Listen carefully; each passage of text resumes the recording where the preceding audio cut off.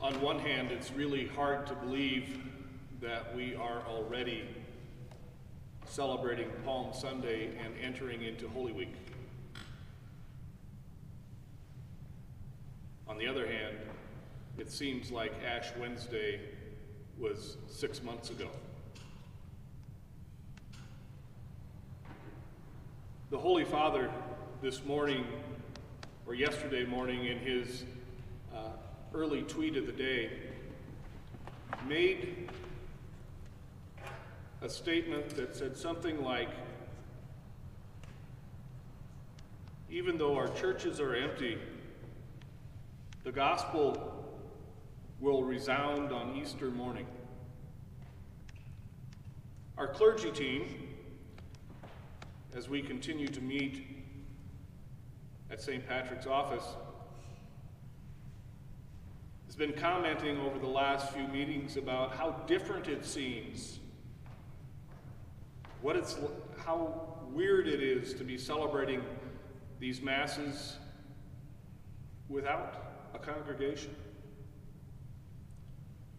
As many of you know, I had the privilege to travel and to walk the footsteps of Jesus in Jerusalem, in Bethlehem, Nazareth, Galilee, to visit many of the holy sites 2 months ago today.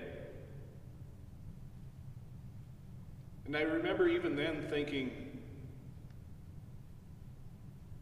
what was it like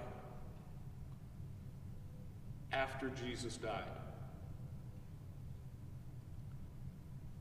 In the first gospel tonight, we hear that great story of Jesus' triumphant entry into Jerusalem. When the crowd was so excited to see him, they laid down their coats and their cloaks, they laid down palm branches and whatever they could find, and hailed him as the Messiah, the Son of David. Celebrating Mass at the beginning of that journey at Dominus Flevit, on the way down the hill to Gethsemane and to the Temple Mount, it was interesting to think that just in a few days, those who welcomed him would be crying out for his crucifixion. And then those who had come to profoundly believe in him had an experience similar to what all of us in the United States and people throughout the world are living now. They locked themselves away in their homes for fear of what might happen to them.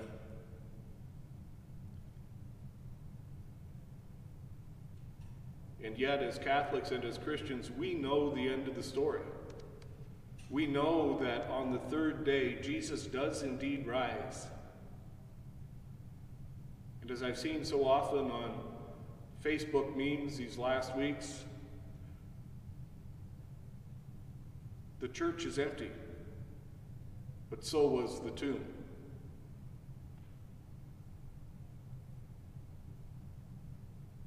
We're living out the end of Lent and the beginning of Holy Week and the Easter mysteries in a way that none of us ever imagined. But I firmly believe it's an opportunity for us to learn from this time when we're forced to let go of the things we thought mattered so much and renewing ourselves in our spiritual walk and journey with Christ. This global pandemic, in a way, is an opportunity for us in a new way, and one I hope we never have to repeat again, to enter in truly to the Passion.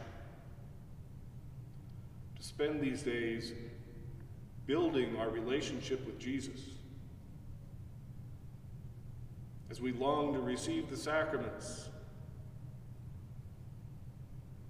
we beg him to bring this affliction to its end.